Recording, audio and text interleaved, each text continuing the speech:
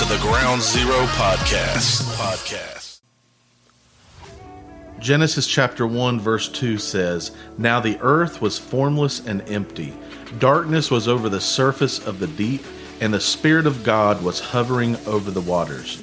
If you study the Hebrew for the word formless, it can also be translated in chaos or out of order. Are you surrounded by chaos? We often aim to order our lives and find ourselves directly in the middle of chaos. Be encouraged, friends. God is drawn to chaos. Now, some would disagree and say He is a God of order, and that is true. But what is missed is that He is hovering, looking for chaos so that He can bring His order to it. God is drawn to chaos because in that moment, there is a chance that we will actually let go of our own ideas, give up our personal ambition, and submit to what He wants and has for us.